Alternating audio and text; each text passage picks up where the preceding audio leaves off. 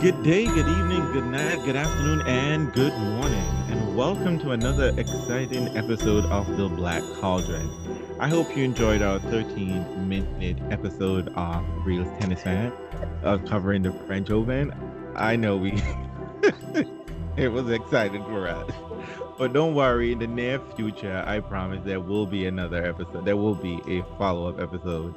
Well, not a follow-up episode, but we will be bringing you tennis and not with this wonderful Black Cauldron, bringing you all the Harry Potter stuff.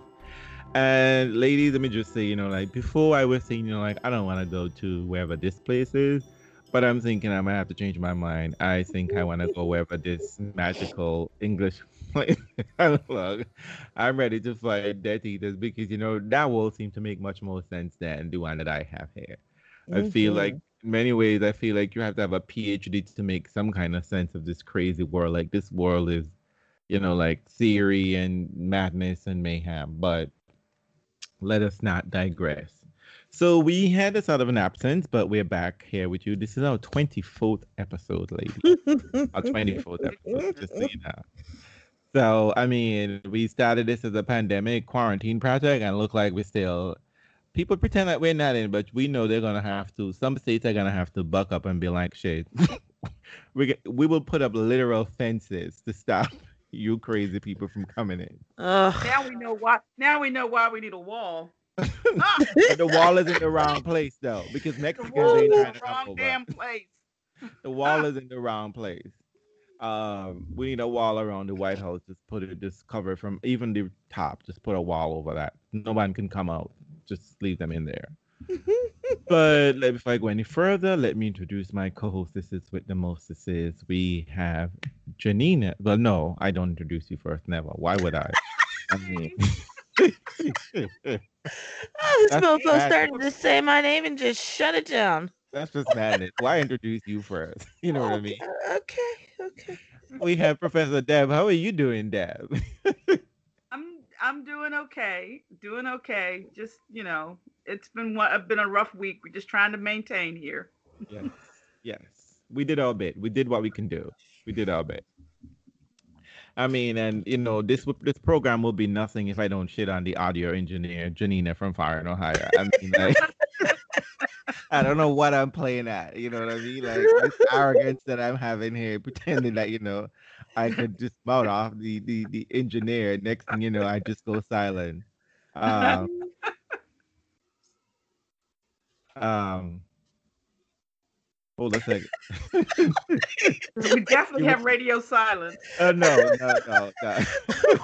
She didn't Did cut you me just off just yet. receive some breaking news that distracted you? Yeah, yeah. Actually, that some random, COVID news, whatever. My friend is traveling from Italy, and she's supposed to have a letter saying, she can travel. She had a negative COVID test, but you can't take it 3 days, more than 3 days before. But she took the test. They didn't give her the results. I said, "Girl, get on that plane. No one's gonna send you back home. They're not gonna send you back to Italy. They're just not. In fact, Italy will be shut down by the time you're in the air. So they won't even let you back in. Just, just run. Just get as far as you can get to it till someone says you cannot get go no further." So she's at her final destination, and she said, "May the Lord be with me as I go there," without the email to say that I am negative. But Oh my god. she had to get a negative test in order to get on the plane itself, like but one of those rapid tests at the airport. But the country final destination said, "We don't accept that. No, no, no. We want a real," you know what I mean? Like, we want a long form test. So I said, "Girl, they're gonna put you in quarantine anyway, so you're good. You'll be all right." But you got Dr. Oh, Reels Lord. has spoken. I mean, I just had to be practical because listen to me, you don't know how stressful this is, that process has been for her. And I just been like, let's be practical. Once you get out of Italy, you're fine. You're in England. And she's like, "You're right. I'm halfway there." I said, "Okay." So we got to England. Just get on the plane to go where you need to go to next. And they cannot send you back home. They can't send you where you came from. Like, who's going to pay for that? Oh, you know, you just have to be practical about these things. Like, if it's one thing I have to say about COVID that I've learned is that worry about the things that you can literally worry about. You know what I mean? Like, you can't worry about the amount of people running around being crazy because you can't stop them, right? Just worry about keeping that many crazy hordes from around you. And you know what I mean? That much is in your control. But anyway, Janina will cut this part out anyway, so that's wonderful. Oh, I'm So not back, cutting it out. I'm going to leave your rambling ass in there. You better believe that. okay. So to the world of Harry Potter. Janina's revenge. Could you believe we're talking about a crazy pandemic that has shut down the world and it's not make believe? That's we're going into the Right. magical world now. We're going in. That's right. So in our last episode, we are in Janina's doing a driving Miss Daisy through book 7 and book 6. We are at the part where Harry just had his birthday and he had the will of Albus Dumbledore. And again, if we didn't realize this as we're reading the book is being very heavy-handed in pointing us to Albus Dumbledore as being a person of interest that we have overlooked. You know, there is a figure who we've seen all the time, everywhere. In fact, he's one of the most stereotypical magical figure that we saw, right? He Right. came in like with such theatrical flair, right? Popping lights out of street lamps, which I thought was kind of silly, but whatever. But you know, what I mean, he looked the part, you know, what I mean, he sounded the part, he was dispelling wisdom. And here you are seeing him in very, very mundane human like things, you know, what I mean, like he was we were told to consider his youth by what's that woman's name? The Rita Skeeter. I was gonna think Dolores Umbridge, but they're one and the same thing. They're just evil, obnoxious women. You know what I mean? And we get a will that he literally, I mean, like he died, and I didn't even think, oh yes, he might have a will. That's true. Well, clearly Sirius had a will. You know what I mean? So why won't Dumbledore had a will? But the will was not that the will, having a will is not necessarily unusual because we had seen a will before. But what Rufus Scrimgeour points out was that Dumbledore gifted three students, the only 3 students. He gifted them something, and according to Rufus Scrimgeour, this man has taught everybody, and you're the only one. He picked your ass. That's what he really wanted to say. So exactly that, you know, this was unusual beyond thing because everything else has basically been left to the school itself, and we are given objects that we ourselves are like, what, like a book, a deluminator, and a snitch. Like, okay, we know how J.K. Rowling rolls, right? Like, you know, like this gonna mean some significance later on, but we have no clue. Like, okay, whatever, you know what I mean? Because we have to plow on to whatever new heights, and we move into the wedding, and Bill and Fleur gets married. I don't know why we're having a wedding at this crazy time, but okay, we're having a wedding. But I think that you know, is one of the things that we've learned from this experience that we're going through right now is the whole idea of normalcy and doing some things that bring people joy or that can bring some levity into people's lives. It has even more importance when you are facing such danger and death. So I think that kind of that makes sense for why they would be having the wedding. Because they're, you know, you're right on the verge, and I think that's, you know, obviously Harry's parents got married themselves in a Voldemort war. So this is, you know, this is something that happens in the wizarding world. You know, Deb, I love that you say that because it just points out to something that I think, because this is a hypothetical situation within the book, but we are dealing with a real situation in our life, right? People are trying to have, they're trick-or-treating right now, and I want to scream at these people as I was outside, go home, take your little rugrat and stay in your house. You are literally going from house to house, collecting God knows what. You're literally collecting someone. You're not going door to door to say hello. We have some normalcy. You're literally going to take something from someone, and you're going to take this thing and stuff it in your face, right? I mean, and it's Snickers too. I mean, I ain't doing all of that I ain't getting COVID for American candy, just not. But what I thought is very important, interesting that you say here is that and the parallel that I've noticed here in our real life is that we're striving for some normalcy, and that sounds really nice, and it sounds very a valid point. But we are striving for some sense of normalcy instead, so that we don't have to confront the real problem and Yes. deal with the real problem.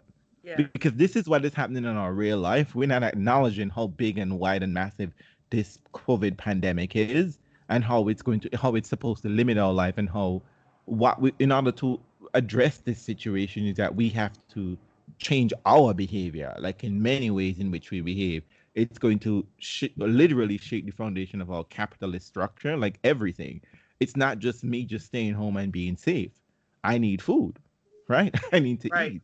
So there has to be some sort of economic, some sort of like something has to be going on. That's a system needs to be in place. And if we look on the flip side within the Harry Potter English world that's happening where Voldemort is running rampant, it requires them to fundamentally change the way in which they have behaving. They have to not no longer hide. They have to be proactive. They have to be offensive. They have to have some kind of strategy. And if it's one thing we've noticed throughout these books is that the magical world has had no strategy to deal with Voldemort. The only Right. person who had some strategy is now dead. And when he provided you with some strategy, you people ignored him. So we know he had to entrust it, and we don't even know how good this plan is at this point, really. And in fact, the plan really wasn't that good. if we if we really take stock of it, right? In theory, the plan sounded really good, but in practicality, the plan was madness, right? Did so much luck and chance basically came into it. He's entrusted this task to three children, and hoping to hope that somehow this would all, you know, work itself out. But so that's why when I hear people talk about, striving for some sense of normalcy, not, I agree. Okay, I get it in some small way, but we can't go back. We can't do normal on a big scale. This no, this can't, because literally what that wedding really did is that it put so many valuable people in one place. Right. One place, you had the whole order of the Phoenix, gang number one, I call it, in this new regime, right? Like you literally, this is like me having the FBI. We have the whole cartel, like cartel. You know what I mean? Like, let's go have a wedding, and I mean, and they do this. But let me tell you something. Whenever the cartel have a wedding, according to TV, there is security 15 miles out. Okay, no one's getting in and getting out unless you know.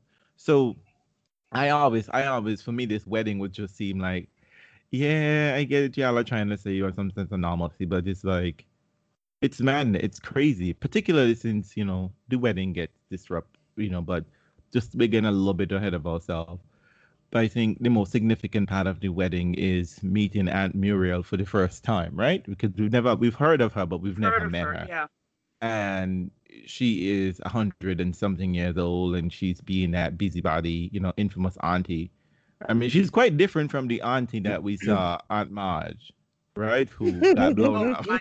Well, in a way. But in a way, she's the same thing, right? Because Aunt Muriel mouth is blowing up. That's what is Yes. happening here. Aunt Marge mouth body blew up, but Aunt Muriel mouth is just going at 15 miles a minute. And we meet the infamous Elphius Doge again. And, Elphius Doge is in a fight for retaining the integrity of Dumbledore. Because as we can see, Rita Skeeter's article really had some punch to it. That we read it, as a reader, and we're just like, whatever. But realize that if Aunt Muriel has this kind of a feeling about this matter, and she knew Dumbledore to a certain extent rather well, it's even, you can imagine the magical community on a whole, and we will get some evidence of this later on when I think Ron mentions about how Dumbledore is being received in the magical community now because of Rita's book and the article. So, ladies, what did you think of Aunt Muriel? How did you feel when you meet Aunt Muriel? Well, I thought Aunt Muriel, it's really interesting because I think one of the things that her position in the storytelling as it shows you the whole idea of how a narrative gets overturned. You know what I mean? I mean she's Right. part of that whole process. We talked about, Rita Skeeter, but you have on the one hand, as you said, at the offset, we all thought we knew Dumbledore. I mean, Dumbledore was presented to readers and presented to those following the events of the magical world as one thing, and now we see this process of kind of people would say bringing in new information, or people who maybe there were things out there that people were reluctant to even talk about. And so now that he's gone, people are spilling all the tea.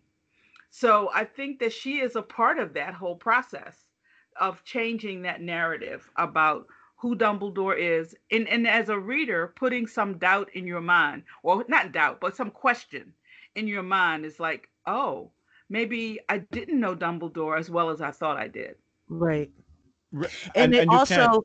But it also points to the fact that even if you don't believe what she's saying, it lets you know that there's a lot that you don't know. There's a lot of questions that you never Right. even realized you didn't ask. Well, Harry asked the question. I knew I asked it. Just like, wait, Dumbledore was from Godric Hollow, Right. and all those sort of things. And I think this is where I think Aunt Muriel, as you point out, Deb, that she is not only she's overturning the narrative, she's making sure that we are aware that this narrative is something we need to think about. That this isn't an accident. Rita Skeeter's bit in the newspaper wasn't some random thing that that we the reader will have to confront this situation.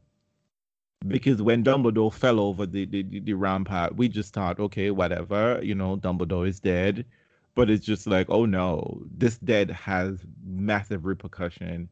Right. And you're right, we don't know Dumbledore, but also we have lots of questions for Dumbledore now. Because it's one thing to say, well, I didn't know this person pretty well, right? And then you Mm-hmm. just move on. Right. But what Rowling is making sure we are saying is just say, we are owed answers. We now have questions for you, and we are owed answers, and that this is something we have to consider. But notice she doesn't push Dumbledore. At least I never got the impression that Dumbledore has turned into this evil man. But I think what she's making sure is that Dumbledore has turned into a man, at least at the very end of it. Because we've always attributed Dumbledore to just this magnificent, you know what I mean? Like this Yes. very. I don't even. Yeah, I think she's added some more complexity to because we not only did we think we know Dumbledore, but it was pretty much a flat rendering. It was all heroic, a kind of eccentric Right. hero, eccentric, all wise, all knowing, knew all the right things to say. It was just everything the ledger was very much all one-sided in a lot of ways. We did not see a more human side of Dumbledore as someone with complexity. I mean, he would say things from time to time like, I put you in too much danger, but even those things, it was almost like I loved you too much, that kind of thing. It was always on the positive side of the ledger. Whereas now, we're seeing a character with some shades of gray, and with, like you said, with some areas that we need answers so that we can make a better assessment of who he really was. Funny as you were saying that, I was thinking about how we actually did see this and we just ignored it because we were all up in our own feelings. We were being Harry. We saw this in book 5. Dumbledore was crying at the end of that conversation. And Yes. Dumbledore spoke about how he had done wrong. And this was never the Merlin type, right? Merlin never admits his mistakes, right? Merlin just blames the people in front of him and blames humans. And, that's how powerful wizards do, like I was wrong to consider it. It's almost kind of like, though I don't think it's the analogy is close. It's what God does, right? It's what gods do, right? Like, humans error and they blame humans. It's never the thing that they have set in motion. And in short of there being any religion in Harry Potter, Dumbledore is somewhat of a stand-in figure. He's not godlike, but you know what I mean? Like, he's expected to have the answers.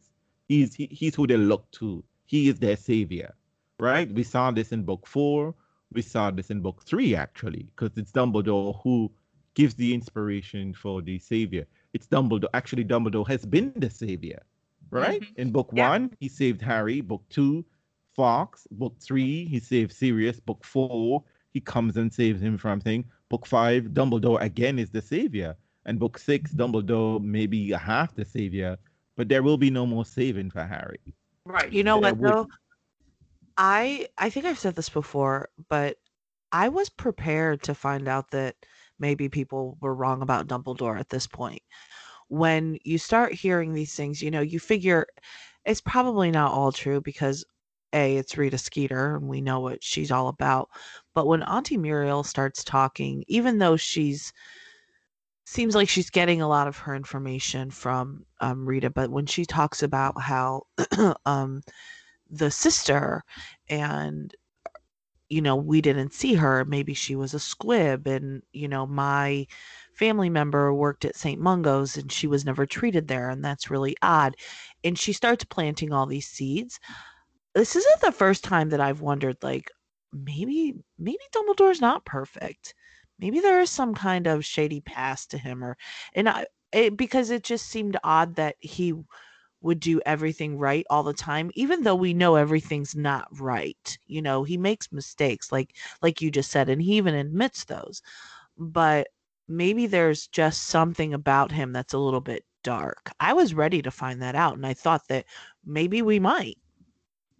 I don't know if I thought that. I don't think I thought about him being dark per se, but I felt that that moment when Harry was just like, "Wait a minute, he's from Godric Hollow too." He didn't tell me, That and was in fact, weird. we That didn't was know. weird.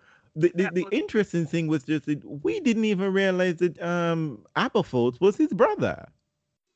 Like, Well, why would we? but we've seen Aberforth.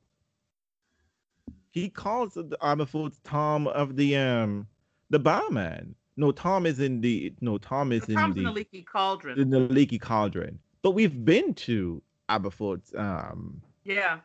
we've been there many times. And it's clear that they had some sort of relationship because we find out that about the mirror, and that's where the information would pass. That's how Harry. So we didn't even know this bit. I didn't even think. I mean, in many cases, I didn't even think Dumbledore. I didn't even think about parents or anything. You know what I mean? You just almost thought Dumbledore just sprung out like Athena from the Zeus. You just like fully formed. You know what I mean? We have to consider youth, but that was the part that shocked me the most. That he didn't mention anything about Godric Hall, because I think we talked about the fact that no one ever said to Harry, "Do you want to see where your parents are buried?" And Right. that always struck me as like, why not? Because particularly since so much of his life, Harry is by no means in many of these books, right? Children, the chosen one is born the chosen one, right? Yes. But in this case, Harry wasn't born the chosen one. He was created as the chosen one, right? He was chosen. He was made the chosen one by the enemy. Exactly. Right. He was literally chosen one, and this is after the fact, right? That's right. And After he's already a person. But person. it's interesting to me because Reels, you said this once when we talked about this a little bit before. I thought, well, maybe he didn't tell him that he was from. I thought two things. Maybe nobody ever said, "Harry, don't you want to see where your parents are buried?" Or where don't you want to see the town you came from? Maybe because they figured it was such a painful experience. People have this idea of protecting young people, even though that's crazy. We give them these terrible tasks to perform. You must save the universe, but we must protect you from seeing where your parents are buried. Right. I mean, those are the two right. We are capable. Adults are capable of holding those two diametrically opposed ideas in their heads. And the other thing I thought about Dumbledore was, as we find out what happened to his family in Godric's Hollow, that maybe it was just too painful for him to bring it up, even though it would have been a point of commonality between the two of them. That Godric Hollow has so many bad memories for him. Unlike Harry, who probably can't really remember what happened. in Godric Hollow, Dumbledore can definitely remember what happened. And also, Yeah. he How he has his acted, own sets of bad memories from remember, Godric Hollow as well, remember right? how he acted when he drank the potion. And that was those Right. were the memories. Yeah, we Those did see are the that. memories. Yeah, that he so obviously these memories are not, they're not like something, oh, that happened a long time ago, I don't even think about it anymore. It's still very much on the surface, and very much a one of the reasons, one of the things that guides him and that propels him to do what he does. He's still trying to atone for that and for all of the things that were a part of that. Because he does say that subsequently, right? He does Yes, say that that moment set him on a path that he knew he couldn't grab hold of power in such a right, bombastic, flashy way. And it's true that he and his brother never go back to Godric. Well, that they never go back, but they both leave Godric Hollow. And right, interesting enough, they're very close to each other, but everyone thinks they're so far apart because Hogsmeade is a stone's throw away from yeah, Hogwarts, and Yeah, they Dumbledore probably lived actually at Hogwarts. they probably have a lot of conversations that nobody even knows about. Right. right, right. Um, but I just thought that the why I had asked about that, and we didn't know that until this book, the end of this Right. book, right? But I just thought it was seeing so much of Harry's being, right? The lore about Harry Potter is connected to his parents, right? It Right. wasn't that Harry was someplace else and his parents were killed, right, in a car accident, right? Maybe that might have been easier for them to have him see this person, but see the gravesite and whatever the case may be, and particularly since the place was a shrine to the Right. magical community. Yeah, exactly. That the magical community was going there and mourning these people. And Harry never got that moment. Well, as far as we've seen somewhat way. I just thought it was really odd. I was just like, wow. And no one ever asked that either. No one ever said, "Did you go back to?" Because you lived there. You don't remember, but you lived there. Well, so it was very. Ooh, and when he relived that moment, oh my God, I don't know how that child is still standing. I mean, I think he's an asshole, but the thing that he has had to bear witness to, it's tremendous. But Yeah. I think you're right about that. But I do think that people are capable of whispering about somebody, but never really confronting the fact that, oh, this kid has never been back to see where his parents, where people really revere his parents and really hold them in high esteem because they were the last people who dealt right, with Dumbledore, I mean dealt with Voldemort, were his parents, and but nobody is going to say, don't you want to see it? Yeah. Just save us from Voldemort again, but you don't but don't have right, to worry about seeing that. because the world believed that they fought Voldemort. Right, That was the impression, right? That there was an actually battle between all three of them, two right. of them. The three Two of of them. them battled. That they and Dumbledore and Voldemort battled. But as we saw, this was. This was murder. I This was mean, murder, and it just happened that Harry, thanks to the Lily's old magic, survived it. Dumbledore, Voldemort walked through that place like he was just rushing through the grocery store and knocked over two cans. Exactly. You know what I mean? Was It's like like, oops. totally with no remorse, no problem, Nope. Yeah. the whole 9 yards. Yeah. But let's not get too bogged down here because Janina might be having us on that thing. But who knows? Since we haven't been together here for a while, she might let us have a 3.5 hour podcast. You wish. But anyway, so Survived. Muriel, we have this whole thing, and we have Elphius Doge, and now all of a sudden we are left with the impression that Elphius Doge is basically Dumbledore. He's almost like a Peter Pettigrew in a sort of a way, right? That's the Yeah. impression that Muriel wants to give. Like you were just sucking up to Dumbledore because he was smarter, and you've already admitted to us in a way that you had dragon pox. So you were always, the runt, that Dumbledore took a shining on you, and therefore you're repaying him in kindness in that. That you're not, but that there was things going on. And sometimes I wonder the way in which Elphias Doge is adamant and he's in near tears of trying to fight for the honor of Dumbledore, whether there wasn't something more to that relationship. I'm just saying. But you Just know saying. what? And I certainly you certainly can put it out there as a possibility, but I think that it was obvious that obviously Dumbledore wasn't as pure as a driven snow as Doge was presenting him, nor was he a villain the way Rita Skeeter And and Norrell presenting him because they both right. are right, actually. Yeah, I In, think mo- I think in the real Dumbledore is somewhere in between those presentations. Right, and I Doge I think is holding on to more information than I think he wants to Yes, provide. yes, But great. we are well aware that Dumbledore is a master liar. That Oh it, yeah. it is a thing I that we love that never term, consider. But master liar. But I it's a also thing think that well, we don't Dumbledore's think quite a about that manipulator too. until Aberforth mentions it, right? And then we're He's a like, manipulator. right, that Aberforth mentions it in a way which is even Aberforth mentions the lineage, right? Aberforth says, Yes, we learned this at our mother's knees, right? right. And we would see that statement again where Bellatrix says, I've learned tricks and spells.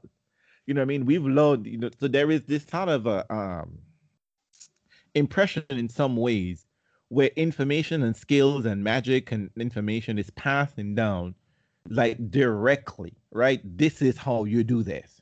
Not like mere observation. This is how you lie skillfully. This is how Hmm. you get something. You know what I mean? Harry is learning much of his skills by osmosis. But these people, because they trick Harry, and it's very hard to get shit by Harry, right? Because Dumbledore has smoothly, got around this thing that because I know I would have never been in Dumbledore's office and I would have been asking so many questions. I just know I would have been asking questions. Even when I'm in trouble. I'd have been like, so I just know me. Tell me about. Yeah, I wouldn't necessarily be asking always personal questions, but I would have asked at some point, where are you from? Particularly after like the many encounters that they've had. You know what I mean? Like even like after book, well, but then again, most of these, but you see, we always get tricked, right? And Dumbledore is being most effective because Dumbledore has never tried to have this conversation with Harry at the beginning of the school year. It's always an emotional, heightened moment, and he cuts it Hmm. off. And he told Harry this in book 5. You came very close to asking me this question in book 2. You came very close, very near, but you didn't. And I let it go. And, Well, so and 'cause Dumbledore is still operating from that process of, well, I'll as Harry gets older and more sure of himself and more skilled, I will give him more and more information. But the events outrun the right. the, the events outrun that timeline that Dumbledore has in his mind. So that things that he should have, Harry's going to need, he's not getting them at the time that he needs them, Well, because this idea, well, I'm going to tell him that when he's older and better able to handle it, and then the events blow up and he finds himself without the information that he needs. or as Dumbledore says, mate, it's I cared too much about you. I Right. couldn't add that burden to the burden that you were currently dealing with at the time. Exactly. So it Exactly. was too much. So, so all delicious details that we hope or we know to come to some resolution at the end. One of those. So we have two storylines that we're wondering about. Snape, you know what I Right. mean? Because we saw him at Dumbledore. the beginning of the book. And Janina's just like, what is this motherfucker up to? What is this man up to?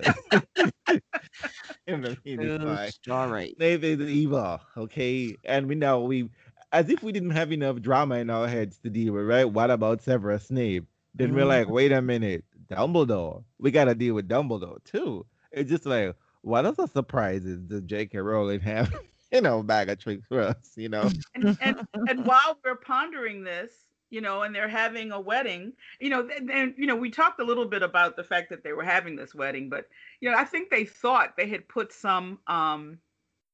some security measures. They had Harry in disguise. They had put it out there that they had a cousin, that Ron was somewhere else. I mean, that he had some kind of disease. So they've tried to put some things out there to throw the Death Eaters off the scent. But here's the crazy thing about, you see, this is how I know someone didn't write this book properly, because Ron is supposed to have Spider-Groid, but there he is at the wedding, fully normal. Right? He's gonna get it afterwards. He's gonna get Spider-Groid immediately. No, they searched the house immediately. I mean, that's the first. But the plan was, when he didn't go back to school and they come looking for him, he was gonna have Spider-Groid. So they were just getting. That's okay. That's okay that happened. But they do have Harry in disguise, and he's supposed to be some long lost relative or distant relative. And Luna says, "Hi, Harry." and Muriel got some kind of comment about that, right? Right. It's like these Weasleys breeding like rabbits. Exactly. Oh, where's Harry Potter? Maybe you're not as good of friends as you said. She's always gonna find the negative. I'm telling you. I know this woman. I know that. I know women like this woman. I do too. But they're not easy. And then as they're having this, and everybody's dealing with the wedding, they find out the Ministry has fallen. Oh, and before we even get to that minute, we get a little nugget. We get a couple name, Grindelwald, because we see Victor Crumb, the child molester, mentions this issue with Luna's father. With Luna's father, Xenophilia. The Deathly Hallows. I mean, no, when you see Xenophilius Lovegood, I don't want to say it, but it's just like, Luna, girl, I don't know. I mean, this is just you and your daddy. It's just y'all are made for each other, but I don't know. Like, y'all are on some different level. But it's very clear Luna is very intelligent. And Victor really has an issue with the symbol, right? With the symbol, and that's what kind of brings it to their attention. So, and because the symbol was in the book, they don't. But they don't make that connection. They don't make the connection yet, but that symbol, that's when we see the symbol. We know that the symbol has some significance. Because and we get something connected again to Dumbledore's past, right? Grindelwald. Right. And this being at the Durmstrang, and Grindelwald was at Durmstrang. And that we have some concrete evidence of Grindelwald's evil ways in the past. Because Victor Crumb states, he killed my grandfather. Mm-hmm. So here we have another one of those situations where these lost boys type showing up, right? At least Victor's father had some issues, and I've never seen Victor with anybody. Like, you know what I mean? Karkaroff, but Karkaroff is dead, we know. You know what I mean? Right. That Victor just seems to be generally, even when he was on the national team in Bulgaria, he just seemed to be off. But it's very odd that I got the impression that Durmstrang is in Russia somewhere, or Siberia, because it has to be like, it's in the mountain, it's very cold, but Bulgaria doesn't have its own magical school, but England has its own, Great Britain has its own magical school, America has its own magical school, France has one, but apparently the continental Europe shares schools that people have to go abroad for school. And it somewhat speaks to very,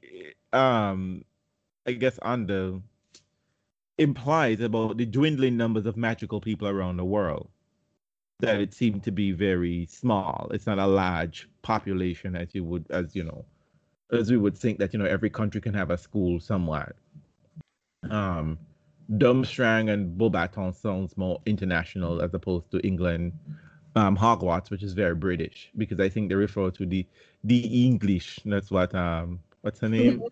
Yeah, Fleur talks about the English has a way, and it's like, of you, and Victor said the same thing. You British people think, Ollivander is like the best wand maker, and then they favor Gogorovich, and we names that we've heard before are popping up in this very random moment. And then as we're trying to consider, nothing is random, right? Exactly. But we can't even consider any of that because, guess what? The Ministry is fallen and, Kingsley comes in as a lynx, you know what I mean? comes in and says the ministry is fallen, everyone is screaming helter pelter, and Right. I mean, like That's this confusion.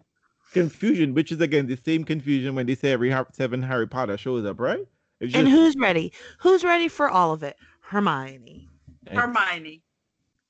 Because ex, She's got everything machina. ready to go. Hermione is someone who is always has a plan.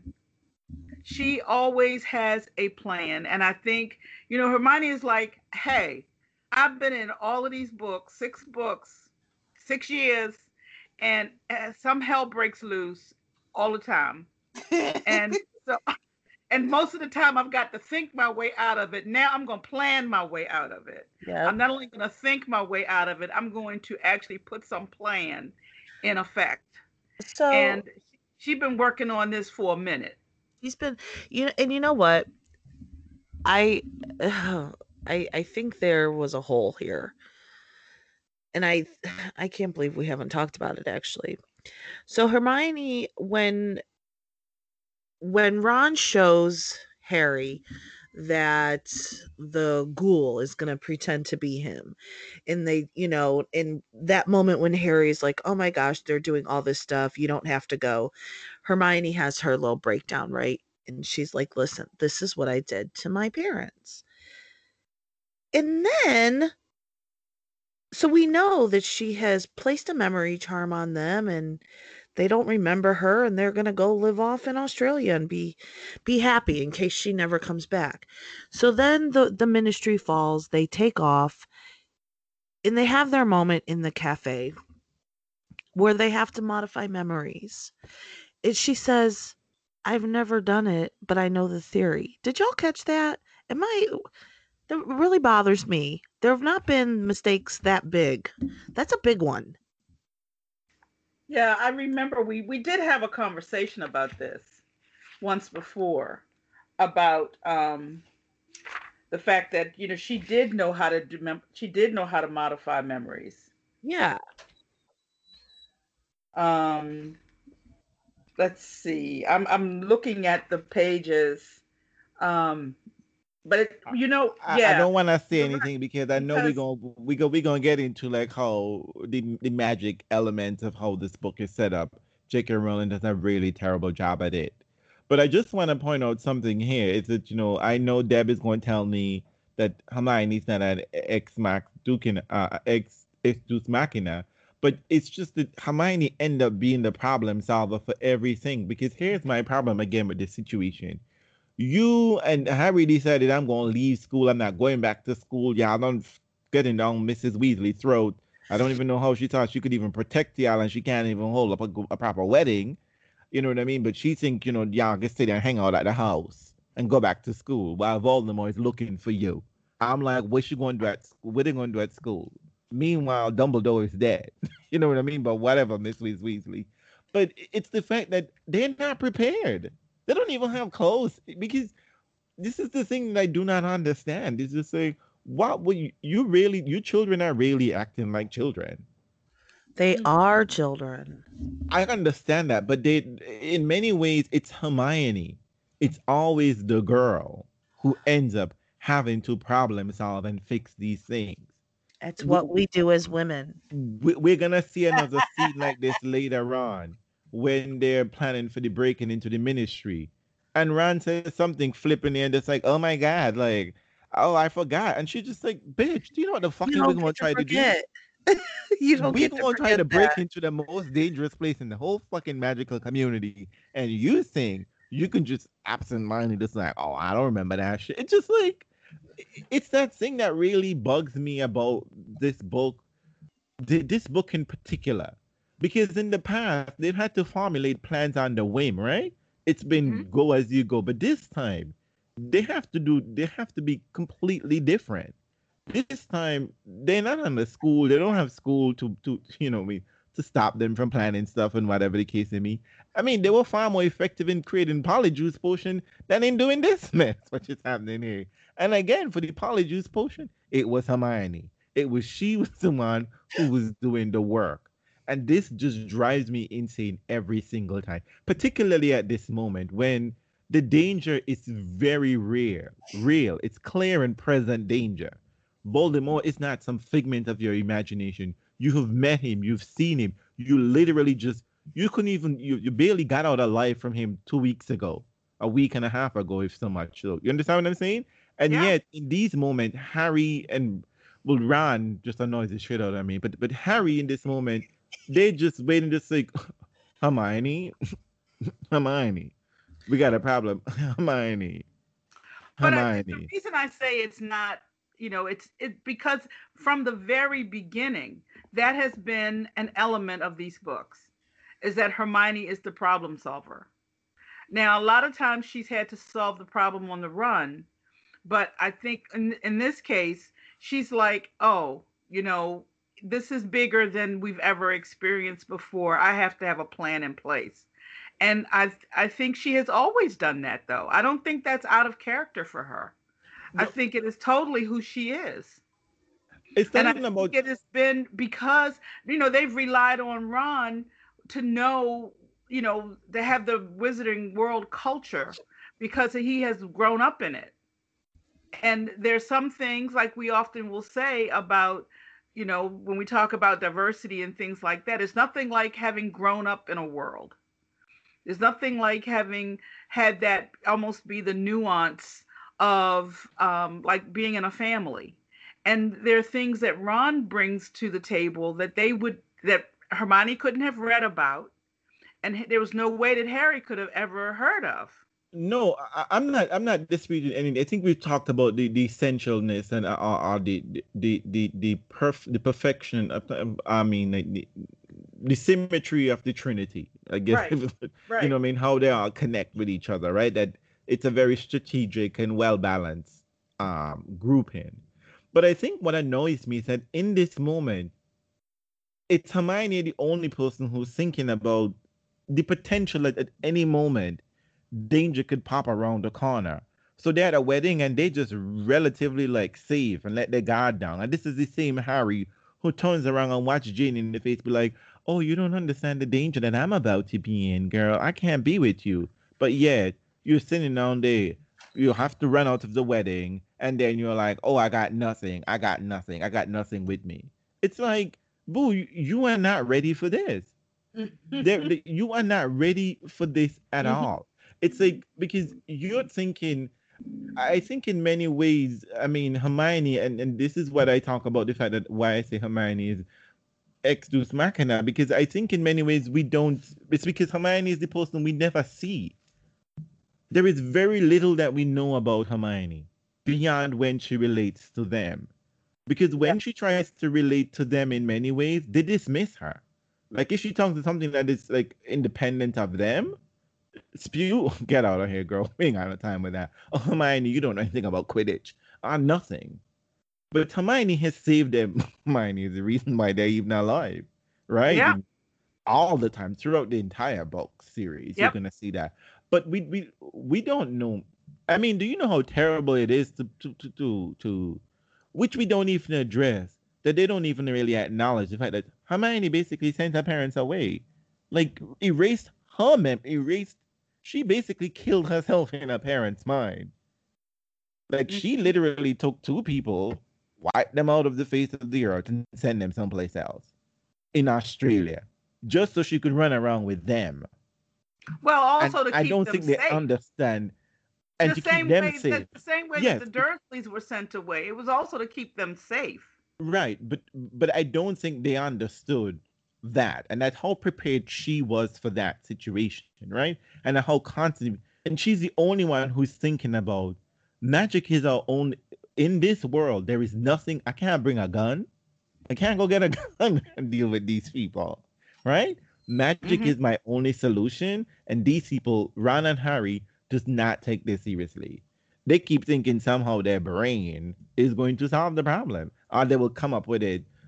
They would react to the situation, as they would say. Harry's a reactor, right? Because Yeah. in order for the magic that Hermione display, shrinking the bag, extending the bag within the bag, you know what I mean? The Hmm. memory charm, whatever the case may be, it's all complex magic. As she says, it's complex magic. It might just be one word. It's spelled like abracadabra. You know what I mean? But whatever it is.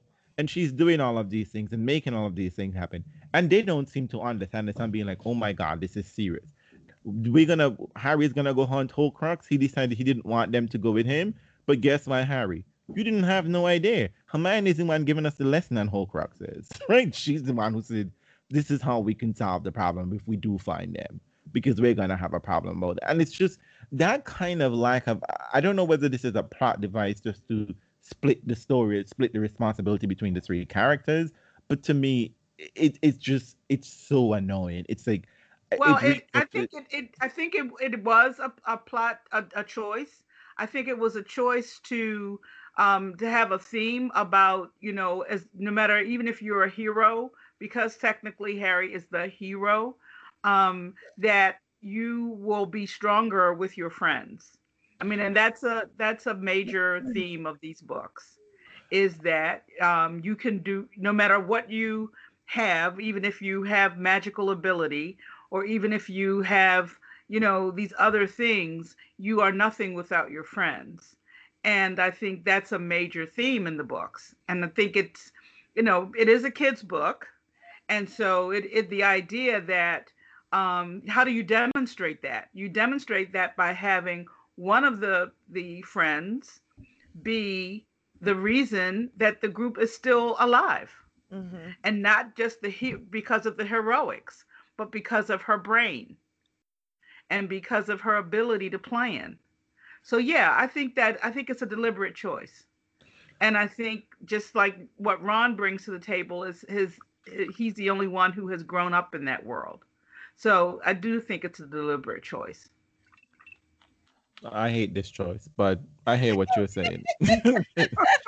I hate what I know. I mean, I understand what you're saying. Real, what I do thoroughly agree with you is lacking in the series is we don't know we don't see enough of Hermione outside of the trio. We don't see enough of Hermione as a person. We know that she is interacting with other people. We know because she's the one who comes back and tells them about other people. She knows who's going out with who. Who knows why? Like, who these people connect? Exactly. So she's had relationships with people. She has relationships with professors. And we don't see enough of that. We don't see enough of her interacting in that way. And guess who reads the news? That's lacking. That's lacking in the book. And it is Hermione who's reading the newspaper, who finds out. Why I say this is I don't doubt her importance to the group. I don't think that she's not important. I think she's very important to the group. Yeah. But what bugs me is that it's a thing that happens within the group. It's just like Harry doesn't care. All of this pertains to you, Harry. That Voldemort isn't coming looking for Hermione. Right? Hermione is not his target, right? He could care less about Hermione, and no one really cares about Hermione. And we see this many times. And I think that's also a weakness of Voldemort's, is that he thinks that all I have to do is deal with Harry, and that's just not true. Yeah, because Harry can wipe everybody else out. Well, he wants to get to Harry directly because of a very specific thing, right? He has a very specific reason. Right. But Harry is not unprotected. I don't mean just Lily's, old magic. Oh, Harry is surrounded by people who also have something to bring to the table. Oh, he doesn't see them as protection. I get you. That's a fair assessment. Yeah, Voldemort does not see, he dismisses. He's so quick to dismiss people in a lot of ways, and so he doesn't even stop to think. Now he does understand. He says that Harry's surrounded by more talented people when he's taunting him. Remember? Right. When he taunts him, he's surrounded by more talented people. So he knows that there are people who help him, but he doesn't really put the value on it. But they're not a challenge, right? The only challenge was Dumbledore. Right. Dumbledore was Dumbledore and the protection. Those were the two barriers he needed to overcome. Exactly. Get through the magical protection and get past Dumbledore. And he got rid of Dumbledore and through. So they leave the place, the wedding. They had to quickly disappear. And Harry being, Harry, I want to go back. But you think they're gonna look for Mrs. Weasley? They ain't looking for Mrs. Weasley. They're looking for you, boo. Where you gonna go back there, check out? It's like it's the same thing in the flight, right? Where Hagrid had to remind him, like, boo, we're not going back. Like, my job is to get you to safety. And he's like, I'm just like, we keep doing all of these things for your protection, and you're ready to be like, whatever. And you're clearly incapable of taking care of yourself. You cannot do any of this alone. So they're in remember Hermione told him that he had that, hero thing, saving, he had that want to save everybody thing. And she told, it's kind of like you got that savior kind of complex. Listen to me. When a friend is reading you fulfilled in that manner, you ain't hearing that. Right. I told you. I tried to tell it to you in a gentle way, but that is a problem. She had to drag his ass in the next couple of chapters, right? She had to be like, look, you don't say nothing, okay? Y'all, this is how you all are. She had to really tell it to him. Yes. But I mean, here again, J.K. Rowling, here is Ron running around with Harry Potter, because we know that Hermione is like, as you point out, Janine is like, she don't know about she don't know to do a memory charm. And I'm like, girl, like, you already did it. That was wrong. I think that was a big hole. And what's even crazy is that because she showed she was able to perform a memory charm as complex as the one that Voldemort and Barty Crouch and Cornelius Fudge had done. Well, not Voldemort. Voldemort broke these memory charms. But it's that kind of, no, Voldemort is capable of a memory charm because he just literally erases a memory from your mind, right? That she showed clearly that she was capable of doing that. Not only she erased a memory, she had gone further. She had convinced people that there was someone else, which is something that we didn't see any other magic had done, right? Everybody else who had performed the magic had just simply taken out, removed almost like a videotape footage of your memory, like, I'm going to snip and then join back together. She literally wrote over their whole code, their memory code, and make them into someone else. But you can't do this for two little people. And again, my problem with leaving magical people who are your enemies alive are functioning to do even more magic. Evil magic. It's like you literally had Yaxley and Raoul, I think it was. No, Raoul may have died. One of them there. And you sent them back to Voldemort with the fact that he had seen Harry Potter, Hermione Granger, and Ron Weasley together in a cafe. No, but they did the memory charm. No, that was quickly broken. It didn't matter because remembered, what's his name? Harry saw a vision where Malfoy was punishing them. Right.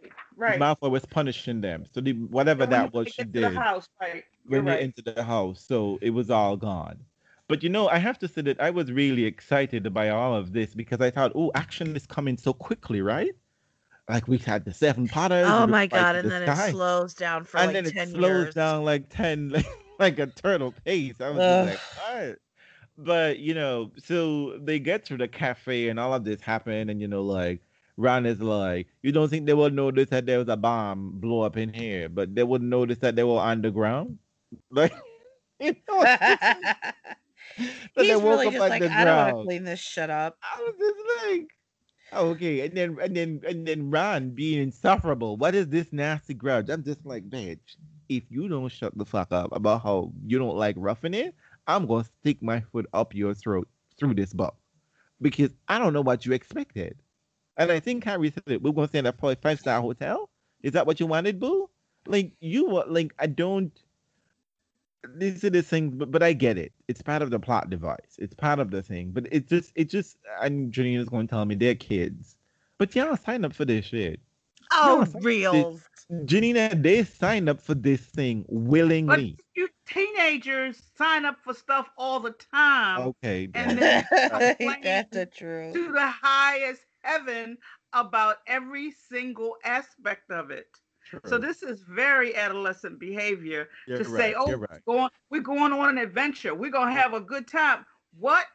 I don't have three squares and a nice bed to lay down in. Yeah, Oh, nobody please. nobody thought of that. I mean, even when they, jumping ahead a little bit, but even when they get to the Ministry of Magic, they're like, we spent so much time planning on how to get in. We didn't really think about what happens How if to shit goes how to get wrong out? when we get Um, it where we got to go. This is watching typical kids shit. watching many forensic files, it's gonna tell you that one thing. You plan the murder up to the murder, but you never plan what to do after the murder. So Right. and then those little like nitty gritty things show up on the scene and then just change the trajectory. Yeah, so they ran to Grimald Place, which I thought was really interesting. And I was actually happy that they went there because in my mind I thought that's where you should go. I would say that as I was reading the book the first time. And we'll have a whole host of adventures, but I don't know if Janine is gonna let us talk about what's happening at Grimald Place. Can we talk about what's happening at Grimald Place, Janina? We can. We're only an hour in. Look at that. Okay, here we go. So are you? Oh yes, you're right. You're right. I keep confusing the actual countdown for when the actual call started as opposed to when we record the call. Okay, so we're at Grandma Place, and I have to say, I enjoyed this part of the book really, because I thought it was a moment where they needed to like slow down, because a lot had happened in the book so far, at least for them mentally, and I thought it would have been a moment where they had to decide whether they wanted to go forward, though I didn't know if they wanted to go back. Where was back, right? And that was one of the things that circumstances had definitely led them to a point where you had to go forward, whether at this point, whether you were willing or unwilling, you had no other choice, right? There was no way for you to go because there is no back, there is no home to go with too. Hermione had destroyed her home. His home was not safe because he was his best pal. There were blood traitors, and Harry is not safe anywhere. We know that. Mm-hmm. So they had to somewhat go forward, and I think Grimmauld Place offered that sort of like secret that they had, and I think it also answered the question that we had as to whether or not anyone can see Grimmauld Place, but it was unplottable. You can know Yeah. where it was Right. exactly but you couldn't see it unless you had been part of the thing, and you couldn't just enter it as you would like. So there was the blacks had some magic that that even sometimes some things are impenetrable that you couldn't do. You know what I mean? Like you can't undo all magic. So this was pretty interesting. And they were in this place, and Harry found a very touching letter of his mother, which I thought was very interesting. He saw her handwriting. She made G's like he made his G's. I mean, those were moments and things that that I was like, okay, Harry, I feel for you at this moment. Because I generally think of Only Harry. now, because No, I really, I generally think hate he's an you. asshole. But there are times But when but but even that was before really that, and the other thing that this little part of the book is important for, and like you said, I mean, a lot has happened to them, and it does give them a moment, Harry, a moment to reflect on that. This is where he starts thinking about the fact that he didn't know about Godric's Hollow and Dumbledore's connection to it. Um, it just really, it was so many things that he had to process. And I think he's feeling very much alone because he wakes up and he sees obviously Ron and Hermione have a connection, and he feels very much alone. So I Hmm. think that's what causes him to ultimately wander, and that's how he finds the letter, and starts to think about just just about how much he can find out about his family before, and how much this is going to help him as he's trying to figure out the mission and to get and get someplace safe. well well there is that you're right about that, but for me the letter it's Harry actually have a tangible connection to his parents. He had none before, other than a scar, a crazy historical magical moment. But here was his parents acknowledging his actual existence, right? His mother writing this letter that Harry is here. He's on a toy broom, and he has something his parents had touched, his mother had touched, and he's spoken about as though he's loved and wanted, which is Yeah. something he's never had from a parent, right?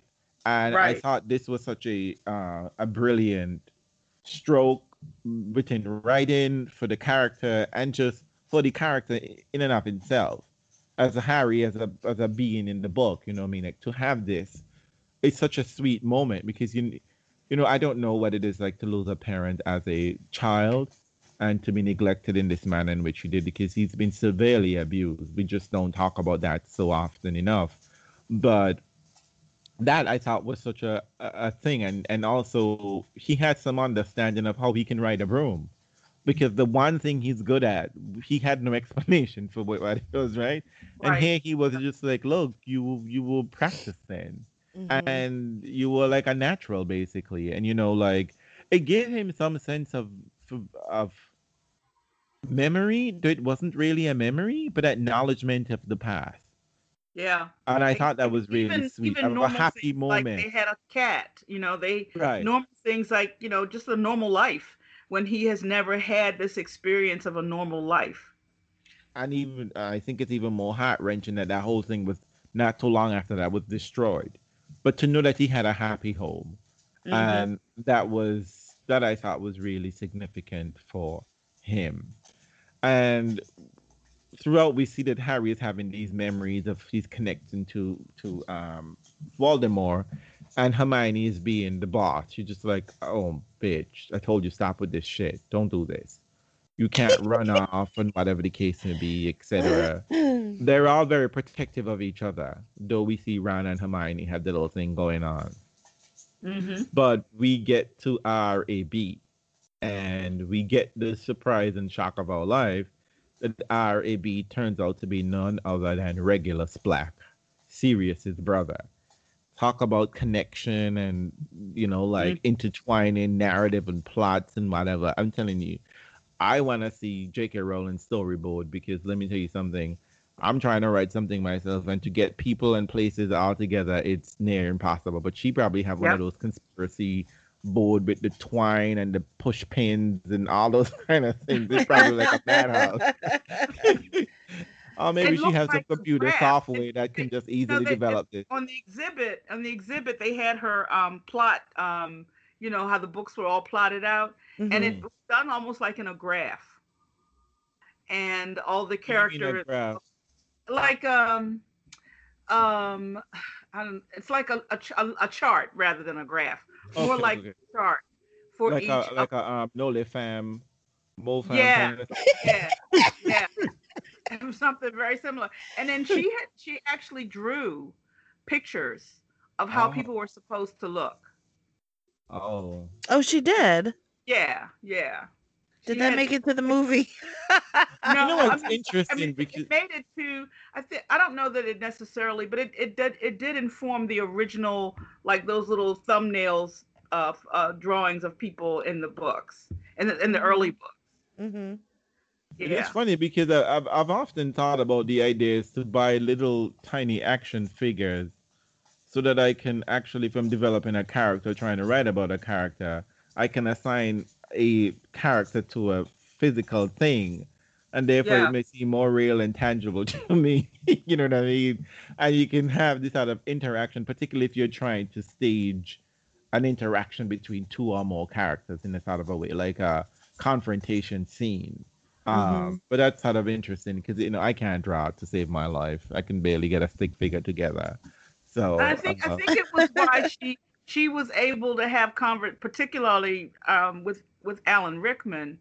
Um, she did have conversations with people early on in the making of the movies about what was coming in the books that hadn't been published yet. So she oh, knew. So she knew basically. I mean, she of course there were some changes and edits and things like that, but she had it mapped out almost from the beginning. okay, pretty cool. I have to say that the storyboarding in this, movies were horrible, but like in terms of the plot twists in these books have been excellent. Hmm. though in many ways, J.K. Rowling put out a messy product. But we meet RAB, and we realize that we've seen RAB. We find out that we've seen the locket before, Yep. and we've all been in this house, and like we missed an important plot device, but timelines didn't match up, right? That because we didn't know that we were supposed to care about the locket because we didn't know Horcrux existed, right? And we didn't know Well, that. I think we see that that's a stylistic choice that she does often, where we see things and we don't know we're supposed to give a darn about it. Like whether it's Sirius's motorbike in the very first book, um, where so many things that we don't even know we're supposed to Alpheus care about Doge. them. Yeah, we don't know Alpheus we're Doge. supposed to care about those things until Right. much Everything. later. They kind of walk across the stage in a way, and we're distracted with some other thing that's happening in the story, and then we realize, oh, this was important. And so yeah, that I think that and especially the whole idea of when they were cleaning the house, it was almost like comic relief. Remember how they were being attacked by things, and they had to Mrs. Weasley had to come up with all kinds of spells, try to get rid of different creatures that were in there that had taken up residence in those cabinets and things. But it was almost funny. But the But odd thing now is, we see how very serious it was. and seeing that we were so particularly keen on magical artifacts, we still saw magical artifacts and still ignored them. You know what I mean? That Yeah. there was all of the magical artifacts that we've met throughout the books have been very interesting. But we saw a locket, and just like whatever. But I think I remember saying that to me the locket was sort of odd because jewelry was never something that we ever really saw before this time. And I Right. think from then we would see jewelry again in book 6, and then we would, jewelry became such a Yeah. crown and all of that stuff. And a But ring. I mean, a yeah. So ring, they became to be more important important. later in the series. But so we meet.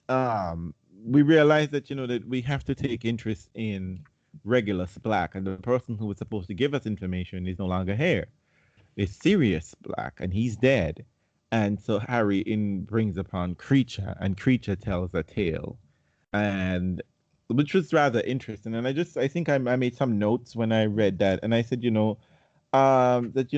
Regulus died when he was 17, and you both was shocked by this revelation. And I said, well, the book says he's 17 because he joined the Death Eaters when he was 16. Because I think I remember thinking when everyone was just like, how would a 16-year-old boy join the Death Eaters? Everyone was just like, wow. And I'm just like, Voldemort had killed at 16. He had killed somebody before he was even legally be able to perform magic. And Regulus was able to join the Death Eaters at 16. Creature said that then a year later we had them go into the lake, and that was very horrific for me to see that that he had to go through this situation, because I thought it was a wasted death in my mind. That this death didn't have to occur, that he could have left the cave with Creature, but I guess not. But then you saw another sad situation here because Creature was going through PTSD and survivor's guilt and all of this mess and madness, and we had totally dismissed Creature as being the product of the evil Black family. But we should have known that that Dobby isn't like this. That you could suffer through these people, but not necessarily be like them. But that whole race of people, the elves, are a complicated bunch because Winky, Dobby, and Creature all have 3 different stories, and all 3 have leading 3 different lives, Yeah. and they're all 3 suffering because of this life. Which is I don't think people focus on those 3 bits, but it's rather a complicated situation for these 3 men. And we've seen elves at the school, and they too have their own life. Like oh, we don't want niceness. We don't want. Don't be kind to us, miss. Get out of here. Don't try to tell us to join Spew. Get out of here. Take the food and go. But it's also intrigue. But I'm curious to hear what you ladies thought of Well, it's the Creature's interesting because tale. we talked about foreshadowing. Remember that Dumbledore, when he comes to pick up Harry in the sixth book, has Harry call Kreacher to prove that Harry has inherited Kreacher in a way.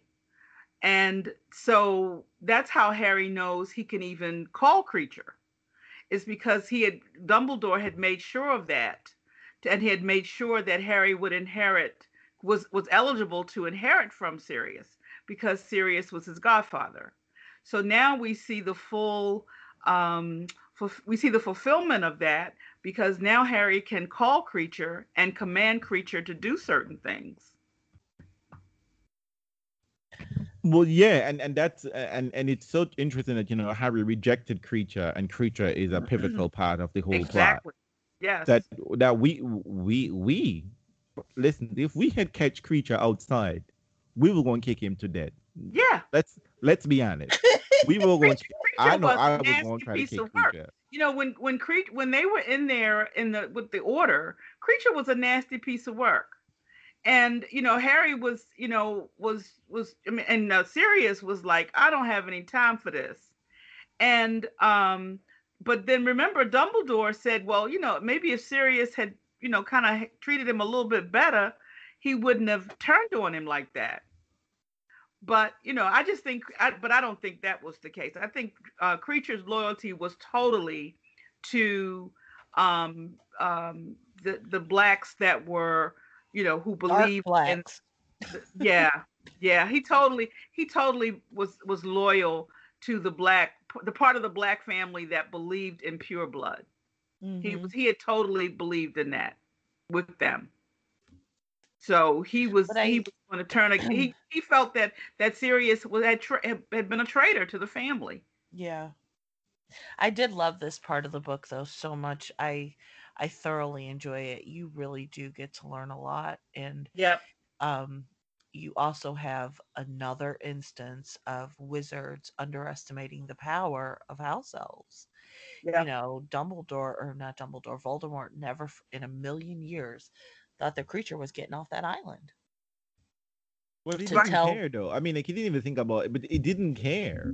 Because Kreacher couldn't hurt him one way or the other. No. He didn't care because he didn't think he would be able to leave. If he would have considered for a moment that Kreacher could have left and told someone what actually went down there, he would have cared.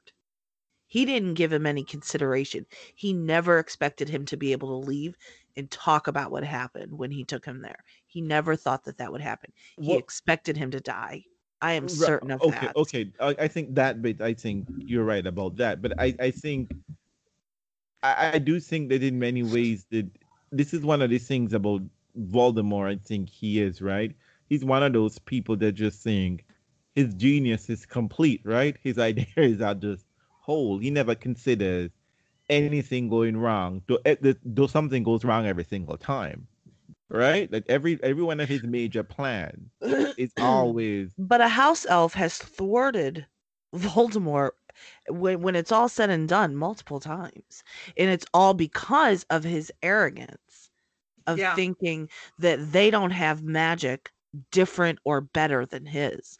That's really what it comes down to. It's not even about different, but I think I don't think he even considers for 1 minute that a house elf can do something that he can't do. Right. That I think is the main part. And that's his downfall. Multiple times. He only sees power in the sense that he sees power in that big weighty way, right? It must be bombastic. It must be brilliant. It must be powerful. It must be flashy. It must be flashy. It's why he rejected Lily's magic. Why he didn't think much of that, because he figured, oh, that's old magic. He definitely figured that he was the smartest one in the room, and unless the room included Dumbledore.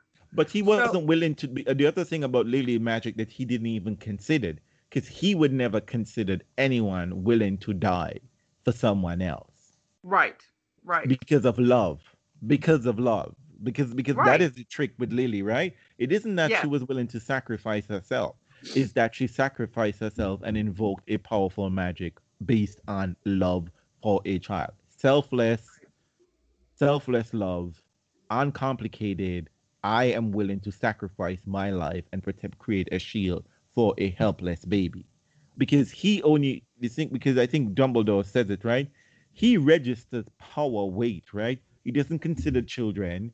He doesn't consider elves. He doesn't consider a baby, right? He killed the Right. baby thinking that the baby, he's going to remove a future threat, right? And that's how he Right. operated, right? I'm going to kill this. Yeah. I don't have to deal with this shit later on. But Right. Dumbledore, what Dumbledore said, he should have waited. At least Harry asked that question. Why didn't he wait? And he says, "But you don't. This is not who he is. Yeah. He's not about that life at all. He is about, I'm gonna go in with the jugular, and I'm gonna go and get the jugular and fight and whatever." So I thought this was really interesting set of dynamic, and I really thought, wow, these creature had a story that that I can Yeah. identify with, and I understood, and and no one had ever asked him. Yeah. Well, it just And goes to show no I one ever found cared. right, and I found that his emotional connection to Regulus, and his, everything about that whole part of the story was really kind of, for the first time you see a creature, and we see it, well, somebody like Remus, or someone, another type of creature that other than a wizard, or that you really get to see their backstory, Hmm. and you really get to see, how they interacted with the people that they cared about. And it's powerful. It is very powerful, and it's very poignant in a lot of ways. And you see, and you also get to see, um, another person almost the same age as Draco, who realizes that they're in over their head when they go in with the Death Eaters. Right. Right, but And we see that echo. We see that echo with Draco. here is a situation where, and again, choices are being made, right? Because Regulus makes a choice. He makes several choices, right? Yeah, He makes a yeah, choice of volunteering creature because he knows something is up. He makes a choice of giving creature a very explicit thing to come back. You right. need to come back here. He gives creature explicit to hide, don't say anything, figure out, and then he gives, let us go in there and let's see what's happening and take this and leave and try to destroy this. So I thought this was a very, very, very I don't know. This is one of the unexpected storylines that came up Yeah, that I really enjoyed. I was like, oh, this was like, I love when J.K. Rowling just said your expectation or your consideration that you didn't even think about. Yeah. Bam, punch you in And the yeah, here it face. is. Here is Here it something, is, laid you out know on what a I mean? golden Like, platter. and I yeah, really enjoyed Hermione when Harry was just like, creature, I don't understand. Like, hold on, let me get, because I love this part so much. When he was like, creature, I don't understand. Like, why would you even do this? Because um you would go and do this for Voldemort, and Voldemort did all of this, and creature is like, Hermione is just like, don't you get it? You don't Yeah. get any of this. And this is the thing that I find that's interesting about Hermione. And it's annoying, but it's just like she understands what is happening in the situation, but they just don't get this. The boys are seeing just the power dynamic grab. But yeah, Hermione yeah, is seeing the implication because I think, oddly enough, she's the most vulnerable member of the community. She is the one that they pull first, right? The mudblood. No one yeah, cares about you. You are one, and mind you, she's the brains behind the operation, but she's the one that people regard the least. Despite the fact that in school, they know her name's up and down through the whole institution. It is she. She is the clever one. I She don't is think they disregard her. I think they take her for granted. no, no, no, no, Yes. no, no, no. Well, no. I mean in terms of like the magical forces at play, because whenever they're outside of the school, little girl who do you think you are? Right? Rita Skeeter, Cornelius Oh, right. Fudge. Yeah. There is, Yeah. I there is thought when just you said they disregard her, I thought you meant Harry and her and oh no Ron. no. That's not what I'm talking about. I mean, they know the power that Hermione wields. You know what I mean? Like, Right. though they don't want to say it, when shit goes down, when shit hits the fan, they're looking to their left. Hermione, Exactly. You it's got like this, Hermione. Hermione, what we gonna do here? It's like and it's funny that they never pull out their wands. You know, they literally have power in their hands too, but it's Hermione. But I think when creature he says Harry, creature don't. Oh, he says, I don't understand you, creature. He finally said, Voldemort tried to kill you. Regulus died trying to bring Voldemort down, but you were still happy to betray Sirius to Voldemort. Look, Harry carrying a grudge, right? You were happy to go to Narcissa and Bellatrix and pass information to Voldemort through them. Harry, creature doesn't think like that, said Hermione, wiping her eyes on the back of her hand. He's a slave. House elves are used to bad, even brutal treatment. What Voldemort did to Creature wasn't that far off out of the common way. What do wizard walls mean to an elf like Creature? He's loyal to the people who are kind to him, and Mrs. Black must have been, and Regulus certainly was. So he served them willingly and parroted their beliefs. I know what you're going to say, she went on as Harry began to protest, that Regulus changed his mind. But he doesn't even seem to have explained that to Creature, does he? And I think I know why. Creature and Regulus's family were all safe. Creature and Regulus's family were all safe if they kept to the old pure bloodline. Regulus was trying to protect them all. Sirius was horrible to Creature, Harry. And it's no good looking like that. You know it's true. Creature have been alone for a long time when Sirius came to live here, and he was probably starved for a bit of affection. I'm sure Miss Cece and Miss Bella were perfectly lovely to Creature when he turned up. So he did them a favor and told them everything they wanted to know. I've said all along that wizards would pay for how they treated house elf. Well, Voldemort did, and so did Sirius.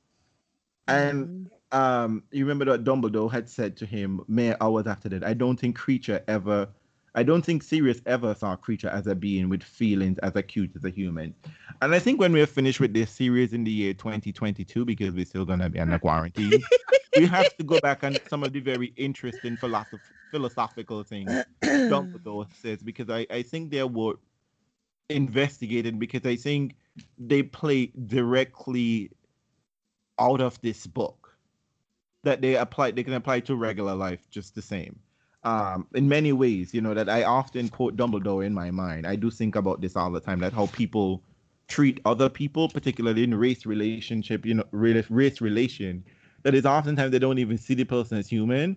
They see the person as human, but they don't think the person has feelings as complex and complicated as a human being. So it's just like, they just treat him as if he's an object, like a toy.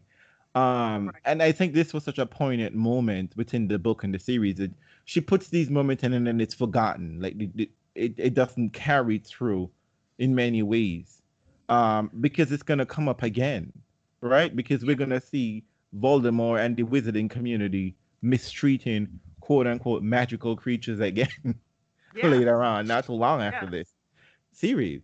So this is one of my favorite moments in the book, actually, I have to say. I really did enjoy the whole thing. And when throughout the whole mess, Creature is just like, oh my God, the mudblood touched me. Oh my God. Oh my God. Like, when she's trying to show sympathy. And she's the only one who has real sympathy for him. Exactly, because they're all looking at him like this ugly, pitiful thing. And the one person, and they're on equal level in the magical community, mind you, right? Particularly this current administration, right? Where they're trying to kill all mudbloods. And in fact, house elves are higher than mudbloods, because no one's hunting down house elves. They're hunting down mudbloods. Right. House elves still have some usefulness. Exactly. The one person who shows him some sympathy, Creature's just like, oh my God. Like, oh, he's God. like, don't take it that far. Don't even think about touching me. Don't even, bitch. Okay, I'm having a moment here. This isn't your time to shine. Okay? That's right. I have standards, okay? Okay, I got standards. Oh my God, this scene was funny and crazy and heartbreaking, but you know what was crazy is that this man has this creature has been taking this burden for years and said nothing. Yeah. And because of the he was forbidden to say something. Only a master could make him open his mouth. Mm-hmm. That's right. And it's funny. Apparently, it seems as though house elves, well, I guess, will to the family somewhat. They serve the family, but it's given to someone within the family, I guess. Someone in the family has the direct ownership. I think, if that makes some sense. Well, I Um, think I get the impression that it could be a couple of different ways. That it could be you could be assigned to someone, or you could be assigned to the family in general. I got the feeling that Dobby was just serving the Malfoys. The Malfoys, yeah. But I think Winky was serving Barty Crouch Jr. but and right. right, but I think Darby was directly connected to Lucius because Lucius gave him the freedom, right? Inadvertently. Well, but I think because Lucius brought him with him, but I think he was basically because he was serving the Malfoys. I think he was more than just serving Lucius. No, I mean, no. I mean, like, of course, he would have to serve members of the family, but he's Right, directly owned by someone else, by a member of the family, by one specific member of the family. Because I think about this because with Winky, because Barty Crouch Jr. never gave Winky freedom so that he can release him, right? This right, can only have been done by Barty Crouch Sr. If you right, get what I'm right. saying. So Yes, that's why I think it's like a person. I think Regulus, when Sirius disconnected from the family, it passed to Regulus in a sort of an odd way, being the next in line. Regulus died, Creature is there by himself. You know that the man. It's because remember that house passes to male heirs. right. Because there was some issue, the house and Creature is part of the house. So I think it was Yeah, because Malfoy Manor. he's constantly referring to his mistress. You know, because that is what his mistress would think of all of this. Right. I He think she doesn't was like talk the head. about what Regulus would have thought. He talks about what his mistress would have thought about, blood traders in the house and stuff like that. Because I think because she was the only one left, right? The father had died. There only was two boys. There were only two boys. Hmm. Because Regulus had died, so she was the only one. It's when she died he went crazy. Right, right, That's when the real because he was there by himself, and then Sirius turned up being free. You know what I mean? Though apparently magic can it's very for the wizarding magic is very physical. I mean, wizarding imprisonment is a physical thing. You know what I mean? There isn't like no we have seen magical bonds, right? Like straight up chains with Winky and Barty Crouch Jr. That wizard in prison didn't have magical bonds that bind them to the building. Right? So you could just but that's a whole other thing we could discuss later on. But this is a lovely place to end. I think it's from here it gets a little adventure and then it gets very whiny little adventure and whatever the case is. But I think much in the middle somewhat. I could say we can go very fast, but Janina's going to tell me no, we cannot. We're not But going fast yeah, anywhere. because we always stop and now bring a we're point of meandering. discussion. I think we're Exactly. meandering regardless. And I love it. I Yes, love Yeah. we do have. I have to say, I mean, I have to pat ourselves on the shoulder. I mean, like, we are the, like the Federer of Literary Podcast. But Hmm. I do think we do an excellent job. We really do. It's I do I do too. enjoy our discussion. We're amazing. As We always, are. we We all definitely let are. in a bag of chips. So, creatures. So we should be back next week when creatures making onion soup and all. You see, creature just needed somebody to All have of a a locust sudden, bird yeah, nod. he just needed somebody to show him some appreciation and some love. And Magical all of a sudden, personality, this mofo can cook, clean, tells you to wash your hands and take your Exactly. damn shoes off when you come in. and make soup de He was l'oignon. really desperate for some family to take care of. Yeah, isn't that really sad though? And this is the one. I mean, she's so on the nose about slavery. In some ways, I was like, "Girl, this is so foul." Because Creature, first of all, Creature quit his job at Hogwarts, and no one missed a beat, right? Like, where is Creature? right? Teacher is not at work. Oh, that's right. He was sent to Hogwarts to work. He just took off. He's like, I'm going home, fool. Well, and plus Dumbledore was the only one really kind of making sure that they were being treated properly, and was paying them wages and whatnot. So he's gone. They didn't want it, actually. They were technically free, I think. Yeah. But and Dobby was just like, oh, I didn't want to. And Dobby quit his job too. We're gonna later find out. Like, everybody left. House elves are rebels. I mean, that just said the new administration is so horrible that that even house elves could stick around. That's right. We're not hanging in here for this. But so we I think we are back up to chapter 5 now, Janina. I'm not sure. No, we're not chapter 5. We're at chapter 10.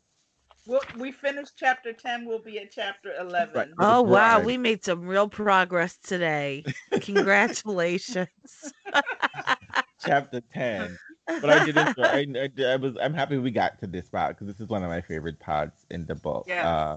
And I'm looking forward to the next. I'm looking forward to chapter 11. Oh, I do like when they're in the Ministry of Magic. I would have to say that. No.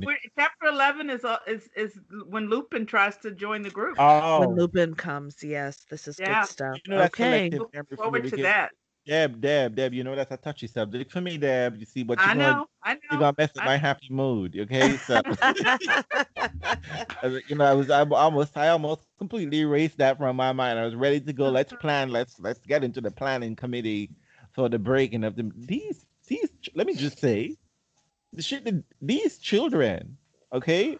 By the end of this book, these little buggers have broken into 3 of the most sacred places. Yes, they have. Listen to me. I'm just saying, anybody in the magical community tell me shit, I ain't believing y'all. I don't want to hear what's the most safest, what's the most powerful, what's the strongest. I ain't believing shit. I'm going to read the reviews because the reviews is going to tell me the true tales, right? Gringotts is the safest place in the world. Y'all had a break-in at the first day of school, okay? That shit happened the first book. Yeah. Okay? Ministry of Magic, well, we know people been up and down through that in book 5. People basically living it. They have a night shift that is not on anybody's HR schedule, right? Like you literally a snake rolled up in there. Nobody. One of the favorite things in a JK in this series is misdirection. So we will talk more about the misdirection. I see. We're led to believe these places are safe, and then we watch them be penetrated. Yeah, it's true. We do take a lot of things for granted, and I think it's because we're reading an in third person narrative that we keep thinking that reported speech, because it isn't the narrator that is telling us this, right? It's the narrator reporting that someone is saying this, and we just think, oh, well, that's gospel, and it's just like, no. Just wait and see. Where is your evidence for this, sir? And then it's like, oh, it's not so strong. So, folks, thank you for listening. Don't forget, we're on all the platforms. We're in Podbean, we're in Spotify. We are probably on Mars right about now. I'm sure the aliens are listening to us. And we might be on YouTube. I'm not sure. But, we're still on your iTunes for sure. So thank you very much for listening. And ladies, it's always an excellent discussion. We are just absolutely the best at what we do. So without further ado, let's just all say together, 1, 2, 3. Mischief managed. We really should start off by